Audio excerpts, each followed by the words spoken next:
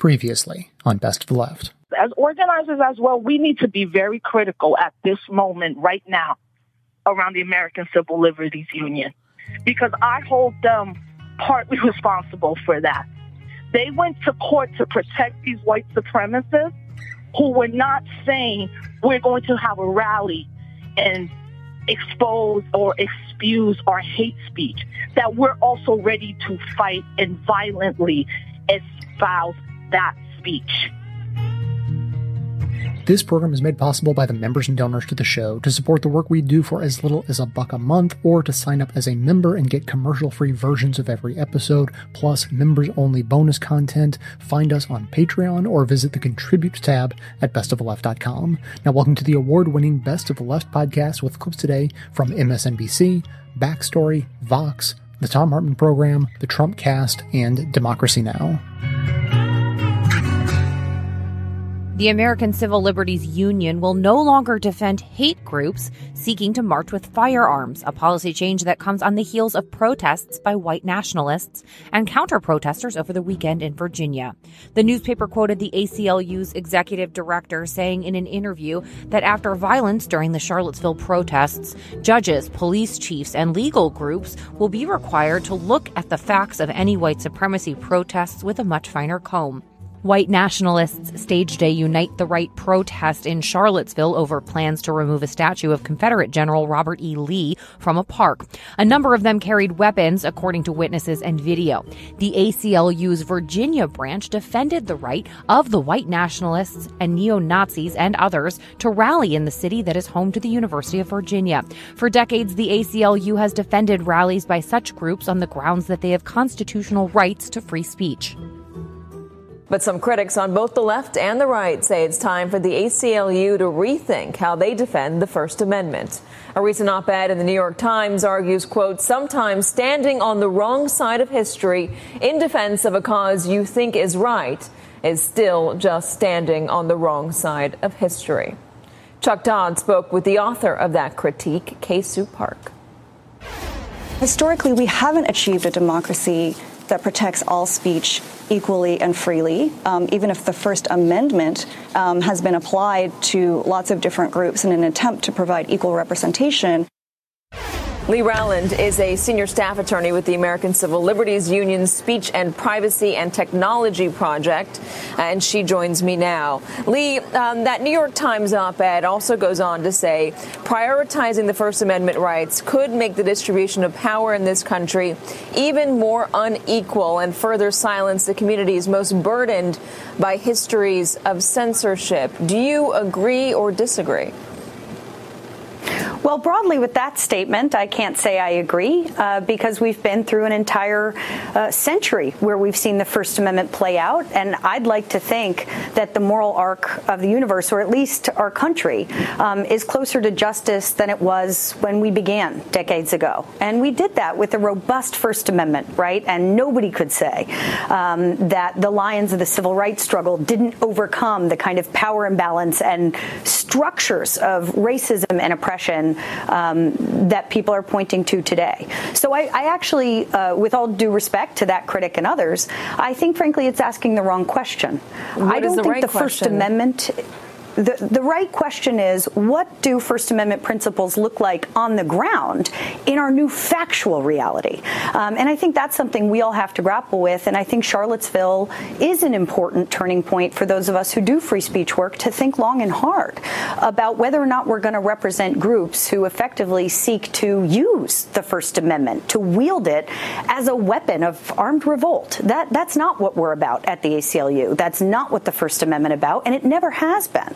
So the question now is, how do we effectuate these really fabulous principles, right? The principles that all of us can speak truth to power, no matter whether we're trying to change the status quo for better or worse in your eyes or my eyes, and still do that in a way that in the long run lifts up all voices. And I know that I believe that defending armed groups who are hoping for a violent confrontation, and by the way, that's regardless of whether they're white supremacists or not, but people people hoping for a violent confrontation are not heroes of the First Amendment. And I do think there's a risk that if the ACLU starts representing people who are more and more heavily armed, that it depresses free speech in the long run, right? Because nobody wants to leave the house or go to a protest with their 5-year-old. And that's the world that we all want to live in. But is it just those who are heavily armed who are trying to use that as an excuse for violence? After all, what happened in Charlottesville, what resulted in a woman dead, was somebody using a car. That person was not armed that we know of. They weren't using a firearm or brandishing a firearm.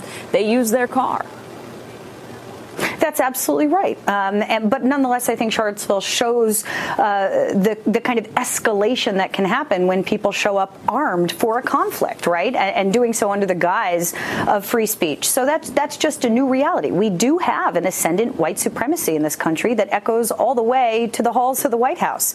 And we need to recognize that reality even as we maintain our principled defense of speech, no matter what you believe, even if you call for a horrific future that would mean fewer rights for someone like me or for other people of color or marginalized community. We're still going to defend that speech. Where I think we need to draw the line is making sure we're not a smokescreen for creating violent conflict in the streets. That's not what the First Amendment is about, and we're not going to help it go there. Are you still deciding whether or not you're going to defend some groups that are carrying weapons? Are you gonna delineate between conservative groups that carry weapons and liberal groups that carry weapons? No. Is it going to be only Nazis and neo-Nazis can't carry weapons? No. How do you define that? No, the answer is no. Okay. What we define it is by intent, right? And if people are carrying weapons hoping for violence, those are not our clients, full stop. Got it. And I'm not claiming that's going to be obvious or easy in every case, but what it's going to be is about what is the intent of your rally, right? I could see a lot of peaceful patriots fighting for, Second Amendment rights, all bringing guns that aren't loaded, right? Those might be people we'd represent. These are people fighting for a political right. But if what they're doing is getting a permit so they can gather en masse to put their hands on their holsters, stare someone 4 inches away from their face and scream, "I don't believe in your right to exist," while fingering their trigger, that's not somebody who should be our client. And I think we need to make damn sure going forward that we draw a bright line there.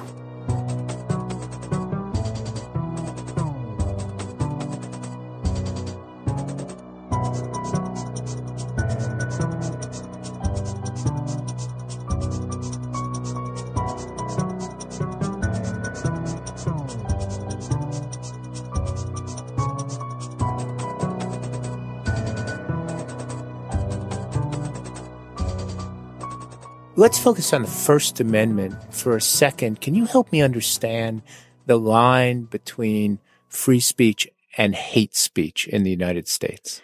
That's a great question, and there's a lot of confusion about it, so it's worth talking about. There's confusion in two different ways. People often aren't very clear about what they mean when they say hate speech and what they think hate speech is. It gets used in a lot of different ways. And there's also just a legal confusion. You'll hear people say hate speech isn't protected by the First Amendment. But the fact of the matter is, no matter how you define hate speech, no matter what you think that means, there's just no category of hate speech under the First Amendment. That's not a recognized First Amendment category. The First Amendment protects speech in the public sphere very robustly, and the exceptions to that are very narrow, very carefully drawn, and they have nothing to do with the viewpoint of the speech. They're about the harm that's likely to result from the speech. So there's a specific definition of what counts as an unprotected threat, what counts as unprotected defamation, what counts as unprotected incitement. So of the pockets of unprotected speech that we have, I think for our purposes in thinking about Charlottesville and the issues that the country's grappling with coming out of that, incitement is probably the category that relates the closest to what we're talking about. So speech that incites violence in other people. That is certainly one form of hatred. It can be motivated by racial or other types of bias. And it's certainly, in its violent objects, is something that people might think of when they think about hate speech. And is there a specific case that you have in mind? So the test for incitement comes out of the Brandenburg versus Ohio case from the late 60s. At issue in that case is a speech that one Klansman gave in Ohio at this rally, and the account of the facts doesn't suggest that there was any risk of imminent lawlessness. Instead, what there is a suggestion by him that revengeance, as he put it, might be taken sometime in the future. And apparently that was the worst thing that happened at this rally, because he was charged with criminal incitement under criminal syndicalism, actually under Ohio law. And the court said, when you're thinking about the relationship between speech and incitement, you have to think about, did this person intend to incite violence? And the standard for incitement is speech is unprotected because it's incitement if it's intended to incite unlawfulness or violence and is imminently likely to do so. So there's intent, imminence, and likelihood. And when all of those conditions are met, then the speech is unprotected. One thing to note about that is it's a very hard standard to apply before the fact. Right. So you can't really, it's very difficult to say, we won't let you speak because you're going to say something inciting. In fact, you kind of have to wait and see. Some would say you have to wait until the horse is out of the barn to decide to arrest someone or otherwise try to regulate their speech on that basis. Or somebody has yelled fire in a crowded theater. Right. Right. So Justice Holmes famously said, one type of speech that's not protected is falsely shouting fire in a crowded theater. It's the same basic idea. It's not protected, but how do you regulate it ex ante except to have laws on the books that say incitement is criminal and hope that will have some deterrent effect on people's doing it. A number of the leaders of the groups that were in Charlottesville last weekend have vowed to come back. In some cases, again and again. What options do the leaders of Charlottesville, and for that matter, the Commonwealth of Virginia, have available to them to try to prevent the kind of violence that broke out last weekend? What we know under American First Amendment jurisprudence is you can't regulate people's speech on the basis of their viewpoint. So what else is there? One set of rules that are out there are these time, place, manner rules, where you say, you can speak, but here are the number of people who can come to the park. So you don't have to say, bring as many people as you want and bring all the noise that you want and bring all the disruption that you want. So those types of rules are one thing. Another question, and this one doesn't get talked about that much, but where, if anywhere, is the stopping point in the amount of money that states and municipalities have to throw at these groups in order to host these different types of events? And we're not talking here about litigation costs. We're talking about security costs. And, one way to look at that is this is the cost of protecting free speech. But there might be a limit out there somewhere on that, just a pragmatic limit on how much communities can spend on this. And in a variety of different ways, the free speech rules we have, they're not costless. This is not a freedom that comes without cost. We see how the speech of certain speakers has a disparate impact on groups who are told that they are worth less than other Americans. That's a type of cost. We see the cost in the deaths that we saw this weekend. That's a type of cost. We see the cost in injuries to police who have to protect speakers and counter protesters. That's a type of cost. And these security financial costs are a type of cost. So we have a system that protects free speech. And we might think that's right. And we might think that's good. But it has a lot of cost, and they're not borne equally by all of us. And we just have to remember that and try to internalize that and decide how we think about that. Freedom of speech, freedom to say, freedom to think, this is my lucky day. Freedom of thought, freedom of dreams, freedom to believe that we all can be kings.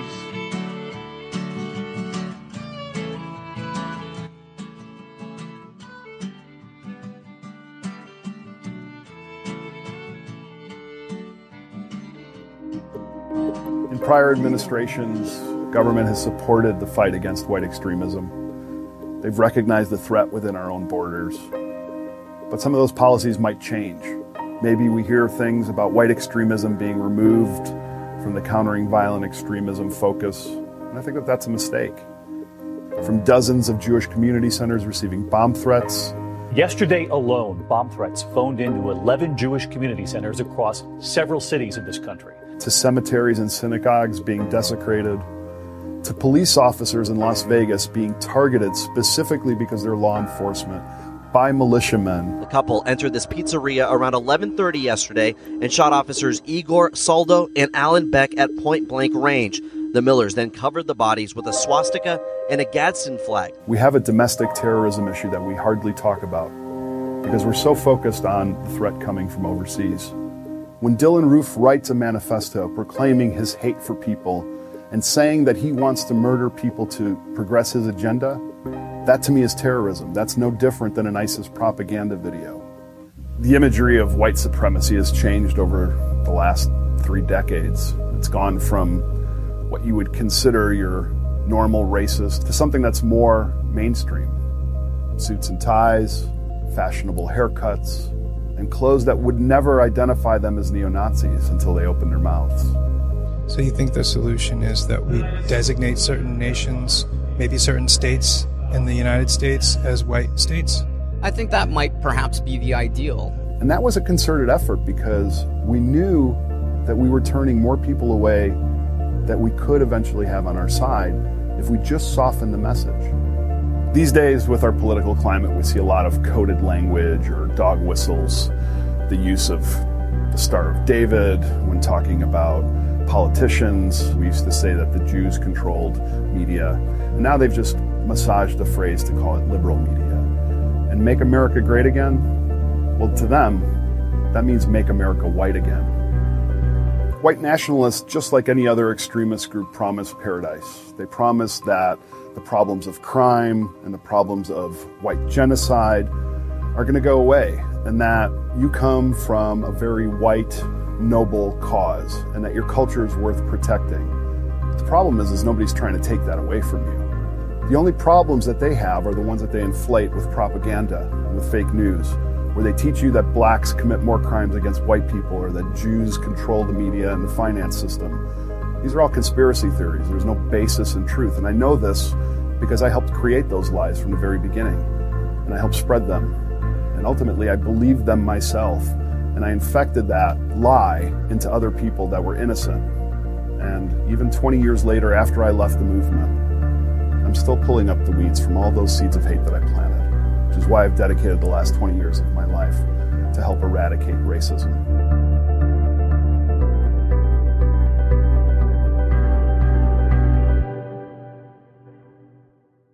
I wanted to talk to you about free speech for a few minutes. I think the best response is by Eve Smith over at the nakedcapitalism.com. Okay, it is .com. Thank you. Okay, so first of all, in Boston, the Nazis had a permit to speak, but it only covered 100 people and explicitly banned weapons.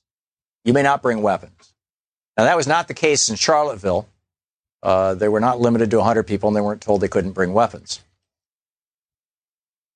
But the point that Eve is making in this article is that there's all kinds of speech in the United States that we proscribe, that we prohibit, that we say, you know, we can circumscribe this. We can draw a line around this speech and extract it from public dialogue.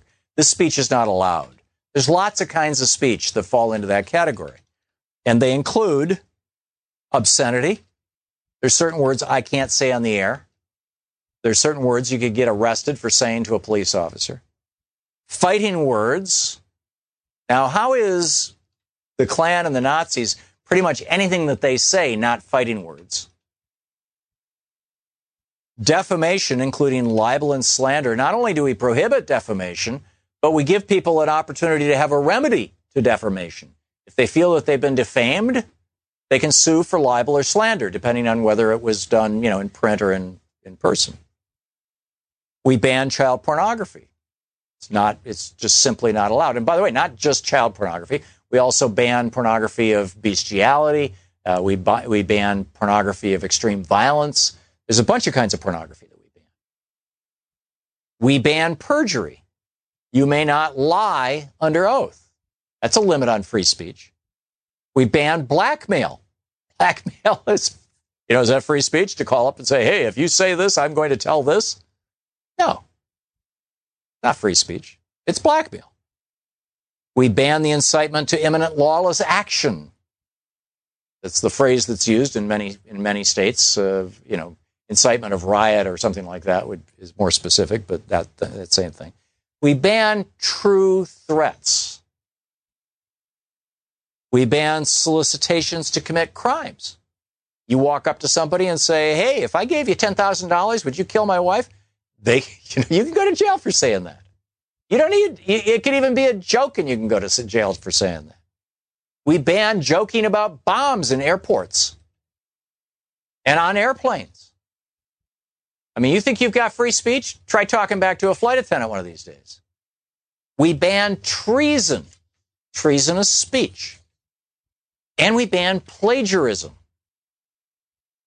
Now, what Eve Smith points out is that there is something in common with all of these forms of speech that we ban. Obscenity, fighting words, defamation, pornography, certain types of pornography, perjury, blackmail, incitement to imminent lawless action, true threats, solicitation to commit crimes, treason, and plagiarism. And that commonality is harm. Every single one of those types of speech that we ban because there is a specific type of harm associated with it. Stanley Fish, this is from Eve Smith's piece over at Naked Capitalism. Stanley Fish, discussing a Jeremy Waldron thesis, says, and I quote, "The very point of hate speech," Waldron says, "is to, quote, negate the implicit assurance that a society offers to the members of vulnerable groups that they are accepted, as a matter of course, along with everyone else. Purveyors of hate aim to undermine this assurance, call it into question, and taint it with visible expressions of hatred, exclusion, and contempt."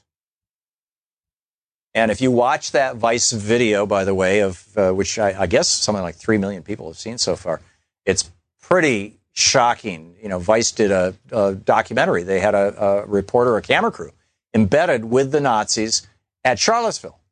And the guy is talking about, yeah, we're going to kill people. And yeah, that girl, she got what she deserved.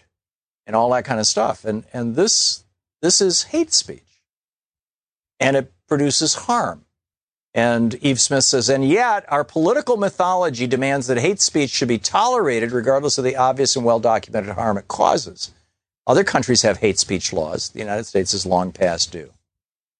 And I have come around to agreeing with this. There was, for most of my life, I applauded the ACLU back in the I forget what year it was. It was when I was a kid. I don't remember if I was a teenager or younger than that, frankly. Maybe you could Google that. I don't know. Troy, the ACLU and the Nazis in Skokie, Illinois. And there was a group of Nazis who wanted to have a march through Skokie, through downtown Skokie, and as I recall, in 1978. Thank you, Troy. And in 1978, that part of Skokie still had a very, very large population of not only Jews, but people who had survived the Holocaust. And the Nazis wanted to march through there. And the town said, no, you can't. And the ACLU defended the Nazis. Now, the march never happened. But, all of us, liberals thought, oh, isn't that great? The ACLU is standing up for everybody's right to free speech. And I've been kind of holding that position for a long, long time. But I got to tell you, I don't believe that anymore. I am coming to the opinion that speech that causes harm, whether it's, incitement to riot or defamation, libel or slander, or obscenity, true threats, solicitation, etc., that hate speech falls into that same category as speech that causes harm. Stops me dead right in my tracks. I can't go forward, just look back at everything I've ever done that caused any harm to anyone. I just want to take a moment to give you all a quick update about our new big project, the Best of the Left social network and volunteer system. Now, our ranks continue to grow. We're at about 115 members so far. A dozen or more people have signed up as volunteers to help listen to programs and submit clips to be considered for inclusion in the show. In fact, today's episode includes a clip that was submitted by a listener, Scott, and our last episode had a clip submitted by volunteer John, but I forgot to make a note of it at the time, so I couldn't tell you. What I did basically was I wrote up a list of every show that I regularly listen to and just created like a sign-up sheet so that anyone could come along and take ownership of a program and be responsible for looking for clips from that show. So far, a trickle of clips has begun to flow in, but only about half the shows on that list have been claimed, so we could still definitely use more help. If that is something you think you may be interested in, sign up for the network by following the link in the show notes of today's episode and find the page titled Volunteer Listener Sign Up. We are building momentum, and I am super excited to see it in action once we've really picked up speed. I wanna see the sun again. I wanna see the sun again. Getting tired of the rain, and I wanna see the sun again. Let's talk about the ideology and then the aesthetic, because I'm really happy you're focusing on the aesthetic, because that is an interesting part of this. To clarify, the way that the media often covers anti-fascists is as if they are sort of, these bored kids looking for a thrill. But from having interviewed more than 60 anti-fascists from 17 different countries, I can tell you that essentially being an anti-fascist is like having a second job. It's a little bit like being a private investigator. They spent much of their free time on the most reprehensible message boards you can imagine, tracking fascists across different social media platforms, figuring out who they are, where they live, what their job is, in order to alert their neighbors, in order to alert their employers, in order to figure out who they're organizing with, what kind of events they're trying to set up, in order to try and squash this by making phone calls and writing letters. Because every anti-fascist would much rather just pick up a telephone and be done with it. If this weren't a threat, these are people who also put time into union organizing, into environmental activism. These are some of the most caring and compassionate people I've met, and they'd much rather be doing productive work if they could. And I think that's something that gets missed in the discussion, is that when we see these conflicts, that's sort of the last resort. That's an indication that the other kinds of methods have unfortunately not succeeded, because I could point to a number of different events that would have happened, but these white power conferences or rock shows at VFWs in rural Maryland get shut down by a few phone calls, and we don't even hear the story.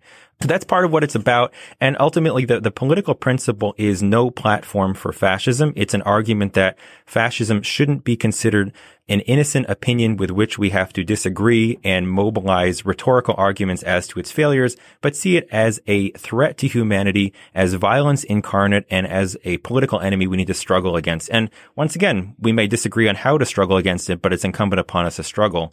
And then in terms of the aesthetics, which I think is really fascinating, is the kind of aesthetic of the Black Bloc, which is where, people dress uniformly in black for direct action on the street. That originated from the German autonomous movement of the 1980s, and that was a strategy that was used against neo-Nazis in the 80s and 90s in Germany.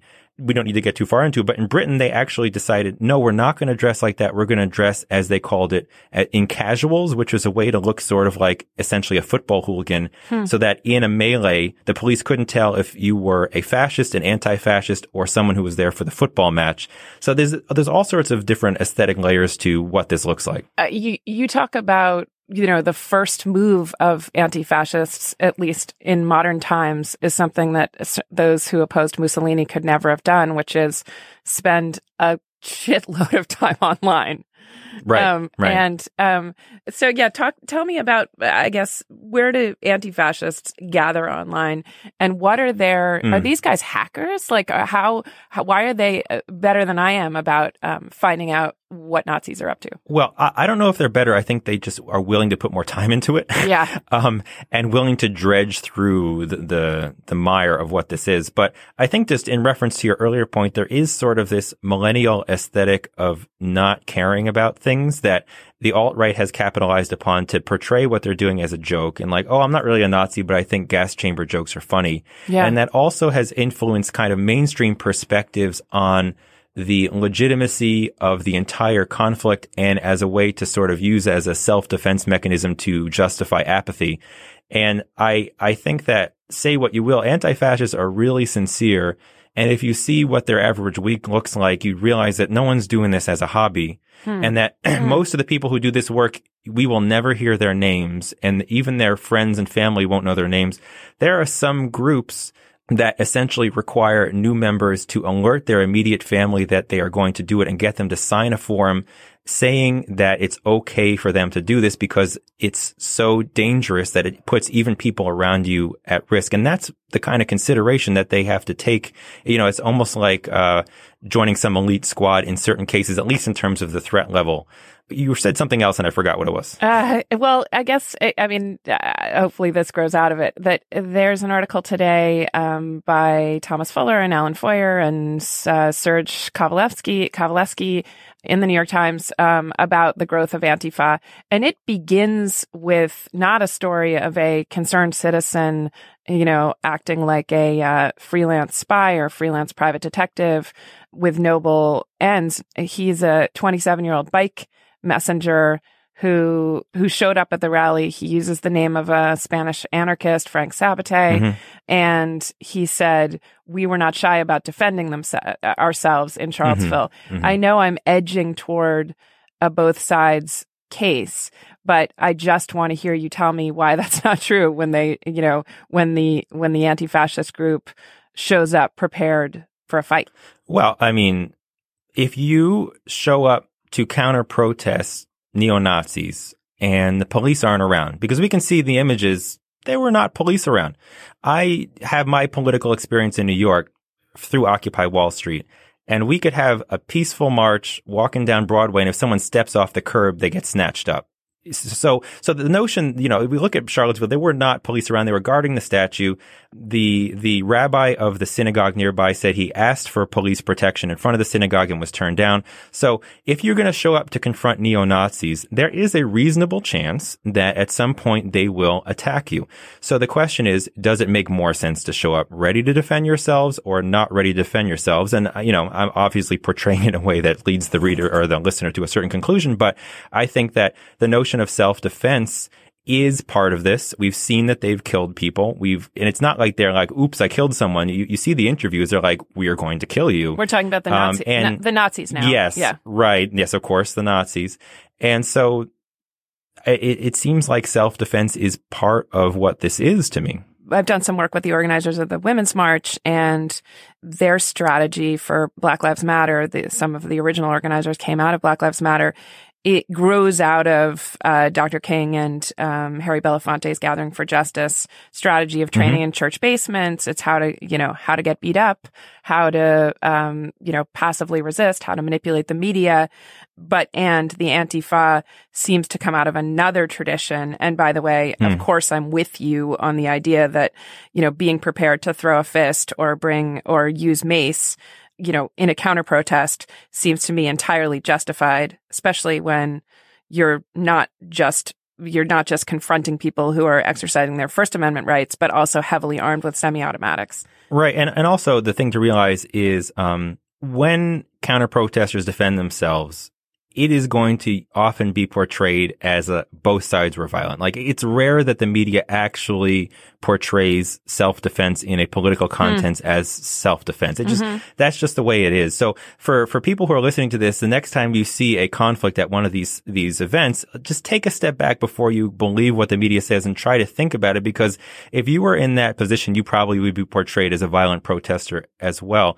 Going back to your comment, though, about King and the nonviolent tradition, obviously, neither I nor really anyone that I know is saying that everyone needs to physically confront Nazis. I think that the bottom line is that it's important for everyone to do what they can and also to stand in solidarity with each other across different lines. So there's always going to be this debate. We're never going to resolve this debate over sort of a Malcolm X versus MLK perspective, but there are ways that these two perspectives can complement each other, and we can focus our opposition on neo-Nazis rather than sort of turning inward in a counterproductive way.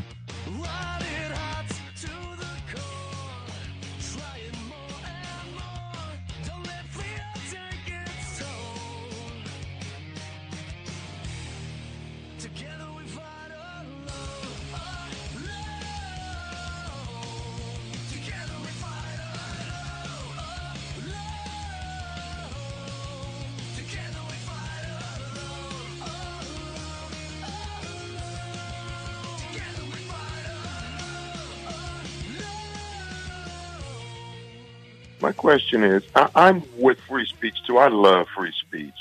But my question is, what's the difference, and this is to the Trump supporters, and if you can answer it, that's even better, between the neo-Nazis having the ability for Ziegel and their swastikas and Colin Kaepernick and Jeremiah Wright and their free speech. What is the difference between the two? I was just curious. There's a huge difference, and it has to do with harm, with violence. Colin Kaepernick is not calling for anything that anybody could get beat up, shot, put in prison, murdered, whatever, over. He is calling for justice. That's what Colin Kaepernick is doing. The Nazis are not calling for justice. They're calling for racial division. They're calling for the not just separation and exclusion of people of color from normal discourse in society, but in some cases even the death of those people. And so I think that there's a huge difference, and that's when I'm saying I'm gradually moving toward thinking that the European take on hate speech, which by the way it's looking increasingly like all the guys involved with the killing in Barcelona Thursday or Friday last week. Mm-hmm. All the guys associated with that were all from one little town way up in northern Spain that happens to have one crazy imam who has been clearly influenced by Saudi Arabian Wahhabism. And so, I'm guessing that the Spanish are going to say, this is hate speech. This guy inspired these people to murder a bunch of people. That inspiration was hate speech in and of itself, and hold that imam accountable. And I would support that if you could draw that line of causality. It's something for the courts, but you would have to prove, in a court of law. And so I would say that anybody whose speech could lead to, some substantial harm, some measurable harm, not just, my feelings are hurt, but actual harm, that would qualify as a crime. And right now, by and large, it does. If you threaten somebody with physical violence, that threat is illegal. So, it may be that we already have these laws and we just need to be, more rigorous in the way that we enforce them.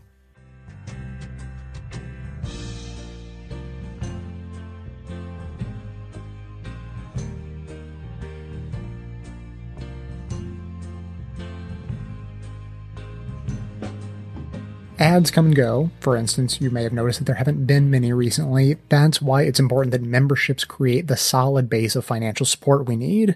We're now set up on Patreon to make it easier than ever to contribute. Donations start as low as $1 a month, but for a bit more, memberships include a separate members podcast feed, which includes ad-free versions of the show and members-only bonus content. Plus, higher-level membership donations come with a brand new Trump-era themed nickname. So for $10 a month, you are dubbed a professional protester, while $20 per month makes you a full-blown social justice warrior. So to support our work and get instant access to all of that, either find Best of the Left on Patreon or visit the Contribute tab at bestoftheleft.com. As always, I want to thank a couple of members by name, and today that's Danielle Lamana and Chris Lachat. Apologies for any mispronunciation. Both Danielle and Chris are social justice warrior level members, so huge thanks to them for going above and beyond, and to all other members and donors who help keep the show going.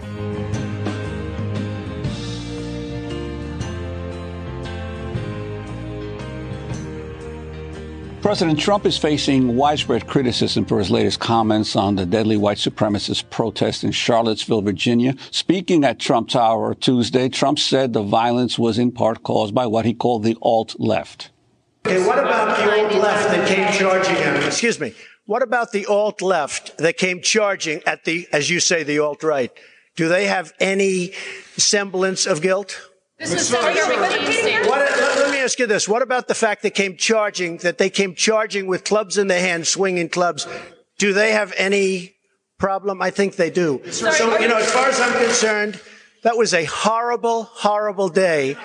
Wait a minute. I'm not finished. Fake news.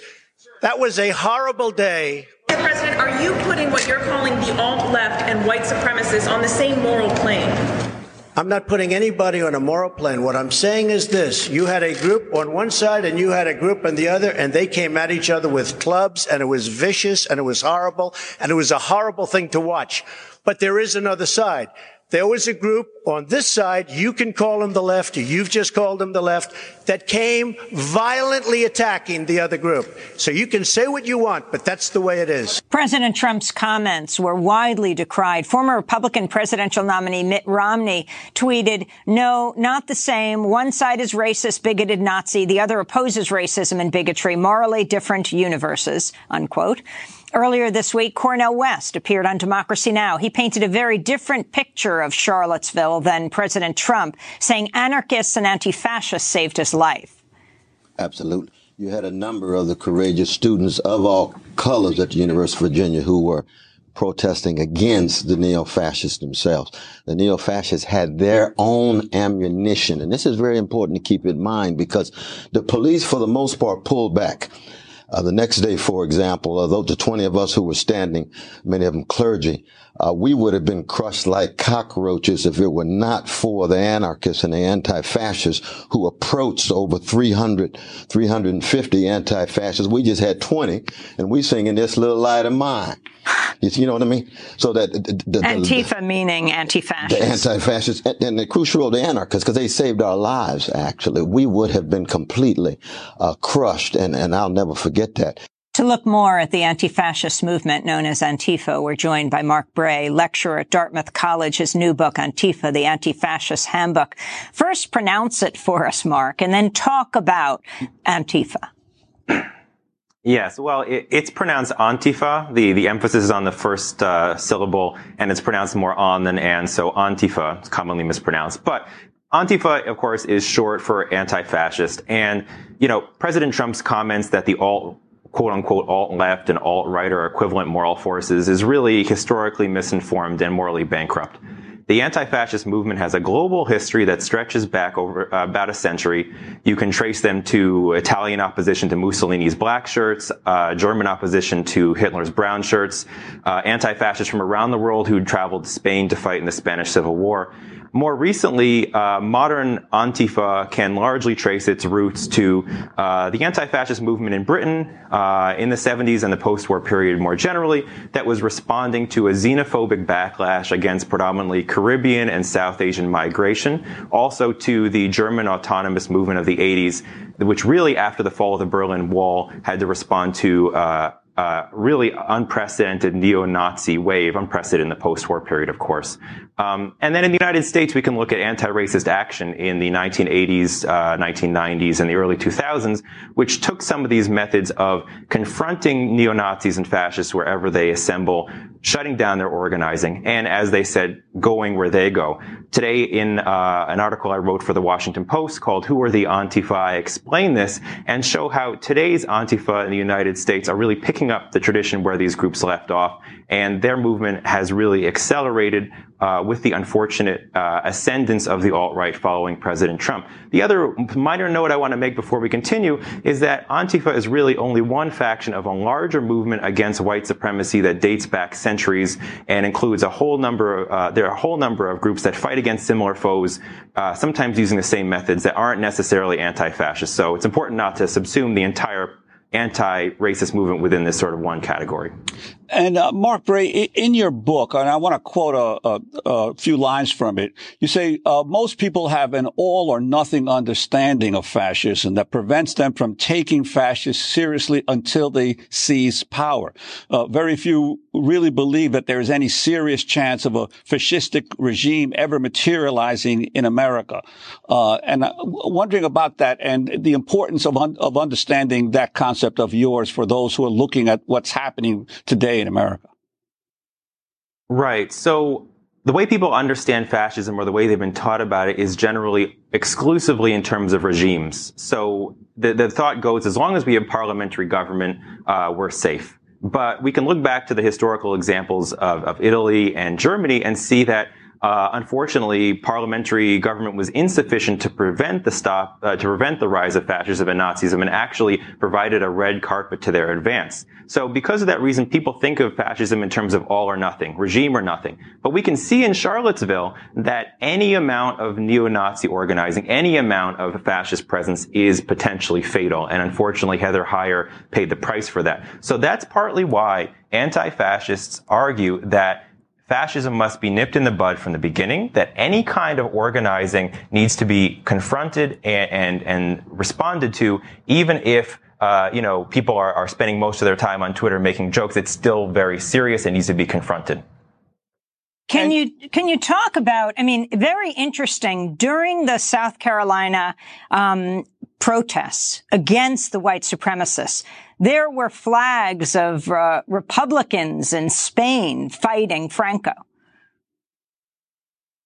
Right. So one of the most iconic moments in anti-fascist history is the Spanish Civil War, and from an international perspective, the role of the international brigades, brave anti-fascists who came from dozens of countries around the world to stand up to Franco's forces. Franco had the institutional support of Nazi Germany and Mussolini's Italy, whereas the Republican side really only had support of the Soviet Union, which, as I discuss in my book, had a lot of problematic aspects to it.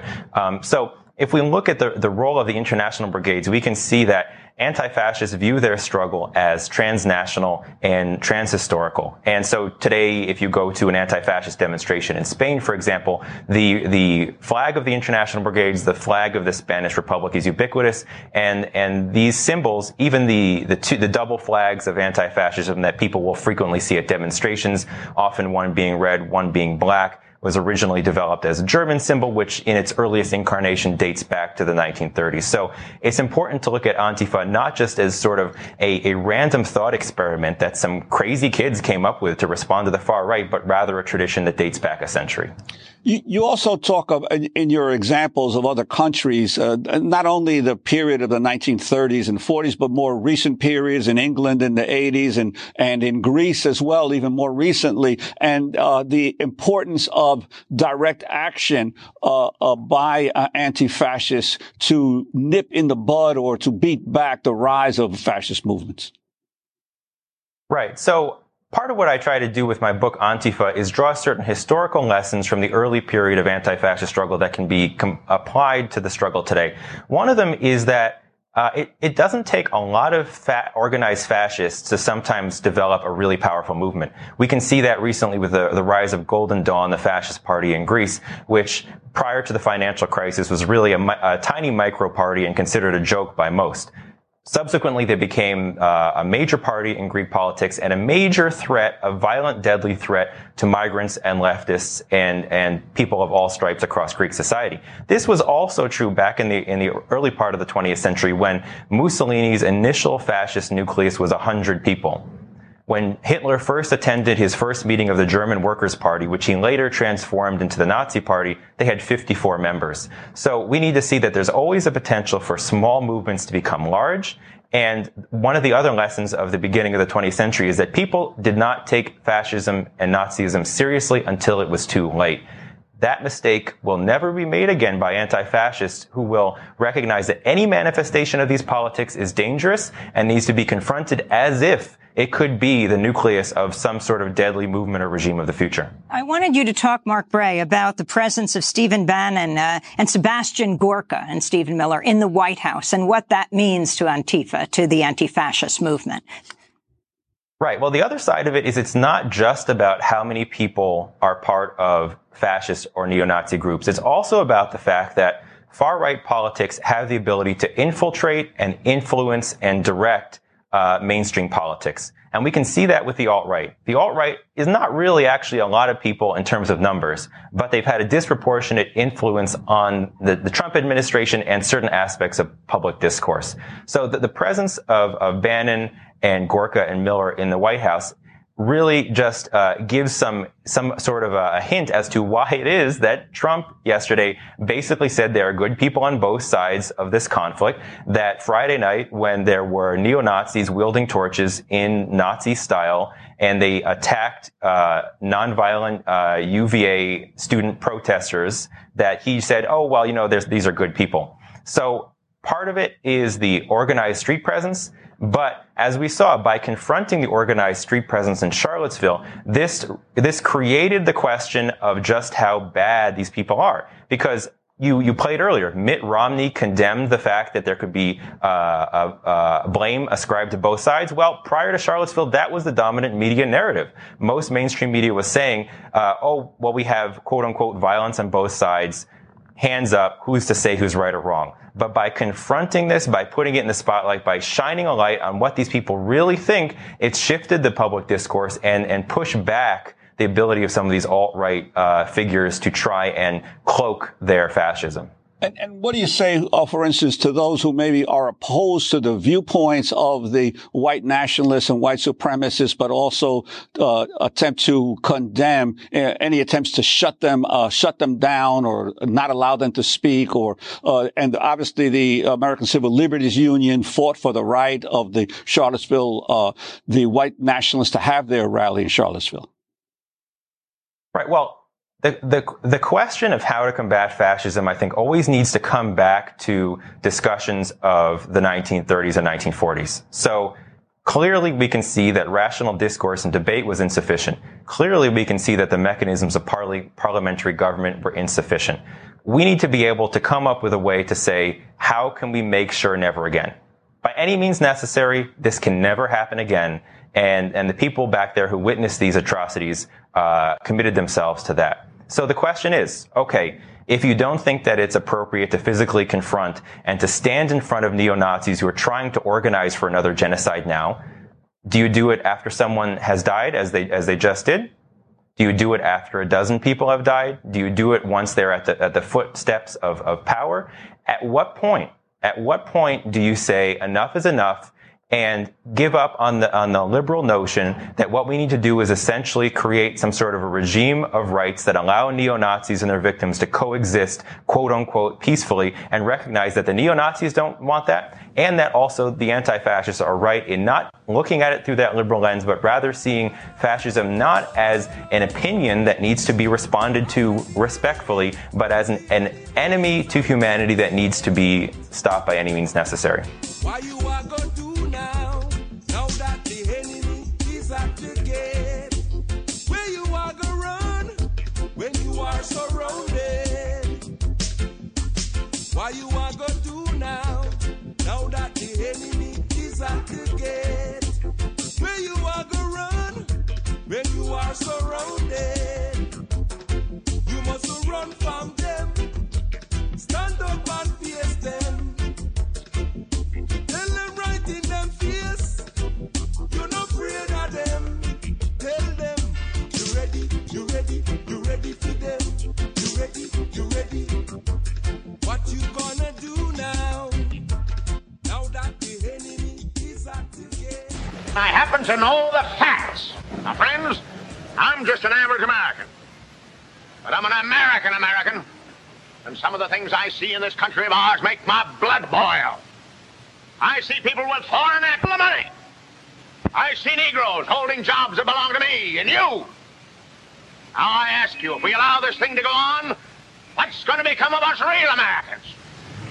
I've heard this kind of talk before, but I never expected to hear it in America. The truth about Negroes and foreigners. The truth about the Catholic Church. Do you believe in that kind of talk? I don't know, makes pretty good sense to me. And I tell you, friends, we'll never be able to call this country our own until it's a country without. Without what? Yeah, without what? Without Negroes. Without alien foreigners. Without Catholics. Without Freemasons. You know these things. What's wrong with the Masons? I'm a Mason. Hey, that fellow's talking about me. And that makes a difference, doesn't it? These are your enemies. These are the people who are trying to take over our country. Now you know them. You know what they stand for. And it's up to you and me to fight them. Fight them and destroy them before they destroy us. Before he said Masons, you were ready to agree with him. Well, yes, but he was talking about... What about those other people? But in this country, we have no other people. We are American people. What about you? You aren't American, are you? I was born in Hungary, but now I am an American citizen. And I have seen what this kind of talk can do. I saw it in Berlin. I heard the same words we have heard today. But I was a fool then. I thought Nazis were crazy people, stupid fanatics. But unfortunately, it was not so. You see, they knew that they were not strong enough to conquer a unified country. So they split Germany into small groups. They used prejudice as a practical weapon to cripple the nation. Of course, that was not easy to do. They had to work hard to do it. You see, we human beings are not born with prejudices. Always they are made for us, made by someone who wants something. Remember that when you hear this kind of talk. Somebody is going to get something out of it, and it isn't going to be you.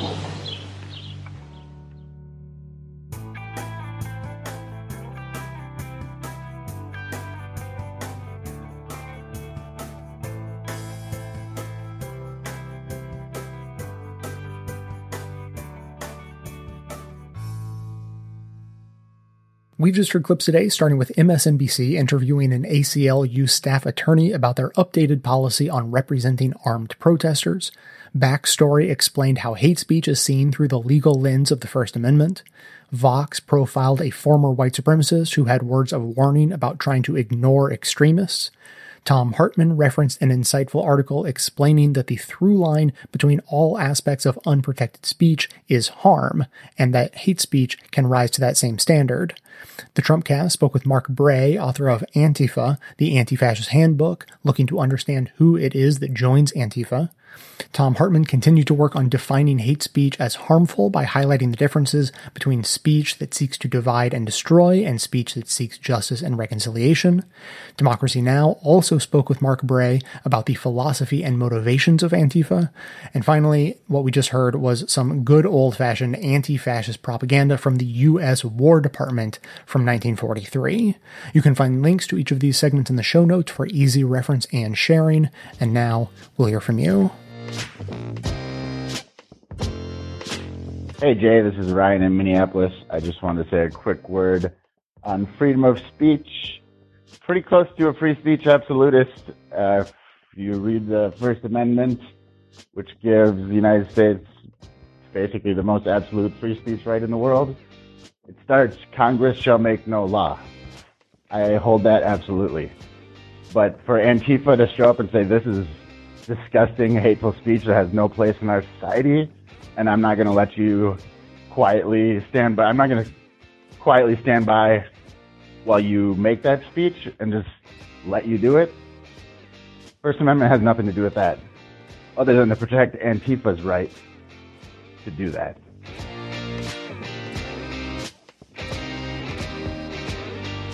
Hey Jay, this is Jack from Atlanta.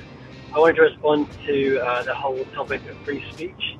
In a nutshell, I think that free speech absolutism is completely bullshit. And I can tell you why. If you look at the way the media operates, generally there are only certain views that can be shown in the media, and other views get restricted or get sort of laughed at. Case in point, talking about socialism, talking about the far left. Generally in the media they're going to completely disavow it, or the way that Susan Sarandon was kind of poo-pooed for her support of Bernie Sanders. Another example would be BDS. If you look at any right-wing magazine or newspaper, they're never going to support BDS. So, if they really agree with free speech, why don't they support BDS? Because that's really the issue. Another point would be, say, ISIS. None of these people ever support ISIS rallies in America. None of these people are ever against ISIS websites or ISIS Twitter accounts being taken down. So it's not about free speech. It's about certain people's right to hold bigoted, disgusting views and go unchallenged. Anyway, that's all I had to say. Thanks for having me do. Take care. Hi, Jay. This is Todd Stockley calling from Delaware, Ohio. Listening to your commentary about free speech, and you framed it as either choosing between supporting a Nazi takeover or being a free speech fundamentalist. I would not call myself a free speech fundamentalist, but as somebody with a journalism degree and attended law school for a year, I would favor and cite just legal precedents, a little thing called legal precedents and American political norms as the reason why I support the free speech of even these hateful bastards that I've been ripping daily. But anyway, I am listening to talk on the left about this. It makes me, as a former conservative, I know that railing against certain aspects of free speech on the left would be a gift to the right. I guess that's my biggest worry. But take care, man. Peace to everybody.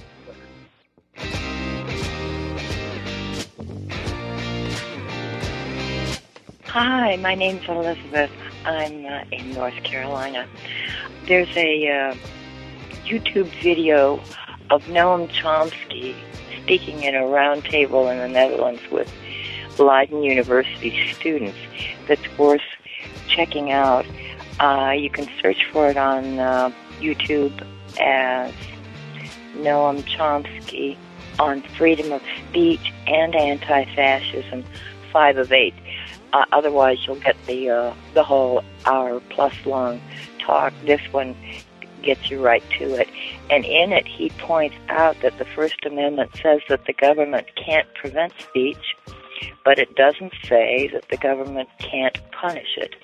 And so it's good to remember that there are things like libel laws and slander laws. Free speech isn't as entirely free as some people like to think of it. Anyways, I thought that might be of help in your considerations. Thanks very much. Bye. This is Will from Mississippi. Regarding the Antifa situation, I just want to say that the Constitution is not a suicide pact. And if there is a slippery slope involved in meeting fascist violence with violence in defense of people fascists would kill, I could slide down that slope a little bit. We need to be real about how dangerous these people are and what the historical consequences of meeting fascism with nonviolence are. I'm not going to reference the names of these places, but I think you get the basic idea. I guess that's it, Jay. Thanks so much for all you do. Thanks for listening, everyone. Thanks to the volunteers who help gather clips to make this show possible. Thanks to Amanda Hoffman for all of her work on our social media outlets and activism segments. And thanks to all those who called into the voicemail line. If you'd like to leave a comment or question of your own to be played on the show, simply record a message at 202-999-3991. Now, I have a lot to get to today. Lots of things I want to read to you that are all in reference to today's episode. As I mentioned previously, I opened up this question about free speech, not just to you to call in on a voicemail line, but also on the Best of the Left social network, asking for people to leave responses there. And one of the most interesting comments that came in was from a retired criminal defense lawyer who had this to say. I think there are plenty of exceptions to the First Amendment long settled by law. I often defended people accused of terroristic threats, so I was surprised by the controversy over what I saw as the Charlottesville Nazi marchers' obvious criminal offense. Their words were plainly a deliberate and prolonged threat, and their weapons and demeanor made the danger imminent. My clients had brown skin, so they usually went to jail. These yahoos get to argue about their rights. It is a stark illustration of white privilege. So that was what Kathleen had to say on the topic. I also wanted to read a little bit more from the article that Thom Hartmann was referencing, where he the article that lays out all the different kinds of unprotected speech, obscenity, fighting words, defamation, child pornography, perjury, blackmail, etc., etc. And these are the 2 paragraphs in that article that follow the list.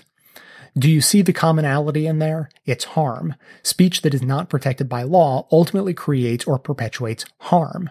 Hate speech creates harm.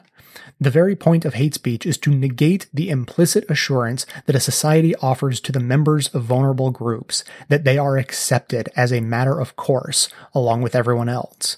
Purveyors of hate aim to undermine this assurance, call it into question, and taint it with visible expressions of hatred, exclusion, and contempt. What the Vice video and most of the other Charlottesville coverage shows is an exercise in hate speech. hate speech creates harm that is arguably more egregious than any related to the types of speech in the above list. And yet our political mythology demands that hate speech be tolerated regardless of the obvious and well-documented harm it causes, because there is some mysterious greater harm awaiting us should we act to extend to all of our citizens the implicit assurance incorporated into our Constitution and protections from harm found in our jurisprudence. Other countries have hate speech laws. The United States is long past due. So that's a couple of paragraphs from that article I wanted to make sure you heard. That's sort of the real punchline in there. I also wanted to mention my takeaway from the Trumpcast clip today is that let's say we implemented hate speech laws, we banned hate speech in the same way that we ban, obscenity and all those other things. It's still a reactionary law. It's not proactive. We are not going to get ourselves to the point where we are going to have a set of laws that says this group of people is never allowed to march or never allowed to speak because of what they are likely to say. And I think that that's actually a perfectly fine compromise. As was talked about in that clip, you really can't prove harm in advance. And so you have to wait until something happens. And the other really important aspect is that just because someone has said something, hateful or harmful in the past, they do not then lose their free speech rights into the future. So they get to try to redeem themselves, or they get to make another effort to make their point in a way that is, not harmful or whatever. So you can't stop people from speaking. But as she sort of laid out, the hope is when you have laws in place that make it illegal to, conduct various forms of unprotected speech, that the fact that it's on the books is hopefully a preventative measure in and of itself. And then if someone goes and creates harm with their speech, then they can be reacted to after the fact. And people could sue basically and have standing to say this speech led to harm and now I'm suing for damages basically. And then finally, the last article I want to quote for you it's a really interesting one that I'm pretty sure a listener sent to me. Unfortunately, I don't have the listener's name. My apologies. But I recommend reading the whole thing. Actually, just Google "tolerance is not a moral precept" and read through the whole thing. It's a well-argued article. The central goal of the article is to explain why, for instance, fascists and anti-fascists are not in the same moral universe. And so this is a very intellectual and very thoughtful way of seeing this, as opposed to, for instance, the Donald Trump perspective of, well, they both had bats, so they're both pretty much the same, right? So just think of it in that context of those two groups, the aggressors and the responders. So just an excerpt from that article. Tolerance is not a moral absolute. It is a peace treaty. Tolerance is a social norm because it allows different people to live side by side without being at each other's throats. Tolerance, viewed as a moral absolute, amounts to renouncing the right to self-protection. But viewed as a peace treaty, it can be the basis of a stable society. Its protections extend only to those who would uphold it in turn. To withdraw those protections from those who would destroy it does not violate its moral principles. It is fundamental to them, because without this enforcement, the treaty would collapse. It is appropriate, even ethical, to answer force with proportional force when that force is required to restore a just peace.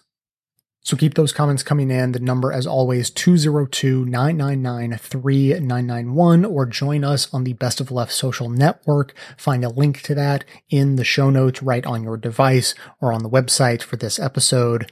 That is going to be it for today. Thanks to everyone for listening. Thanks to those who support the show by becoming a member or making donations of any size on patreon.com, as that is absolutely how the program survives.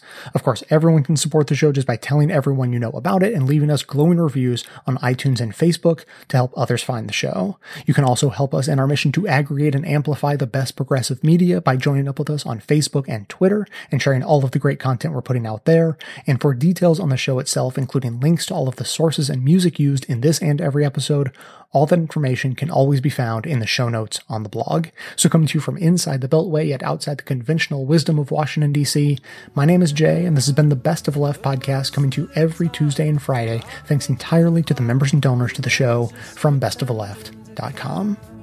And it's a crying shame how we get so trained.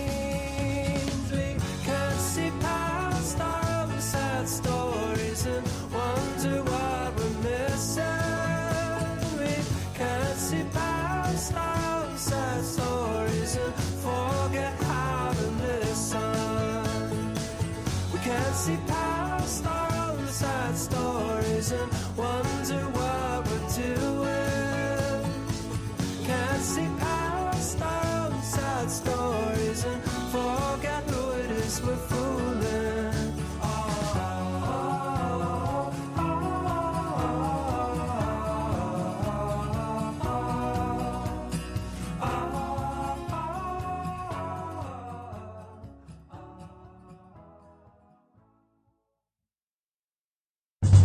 The ACLU defends the Nazis' right to burn down ACLU headquarters. It's the Onion Radio News. I'm Doyle Redland. American Civil Liberties Union officials announced today that the organization will go to court to defend a neo-Nazi group's right to burn down their headquarters. ACLU President Nadine Strossen. If we take away these Nazis' right to burn down our headquarters, we take away everyone's right to burn down our headquarters. Making the case more controversial is the neo-Nazis' demand that the ACLU's entire staff be in the building at the time of the blaze. Doyle Redland for the Onion Radio News, online at theonion.com.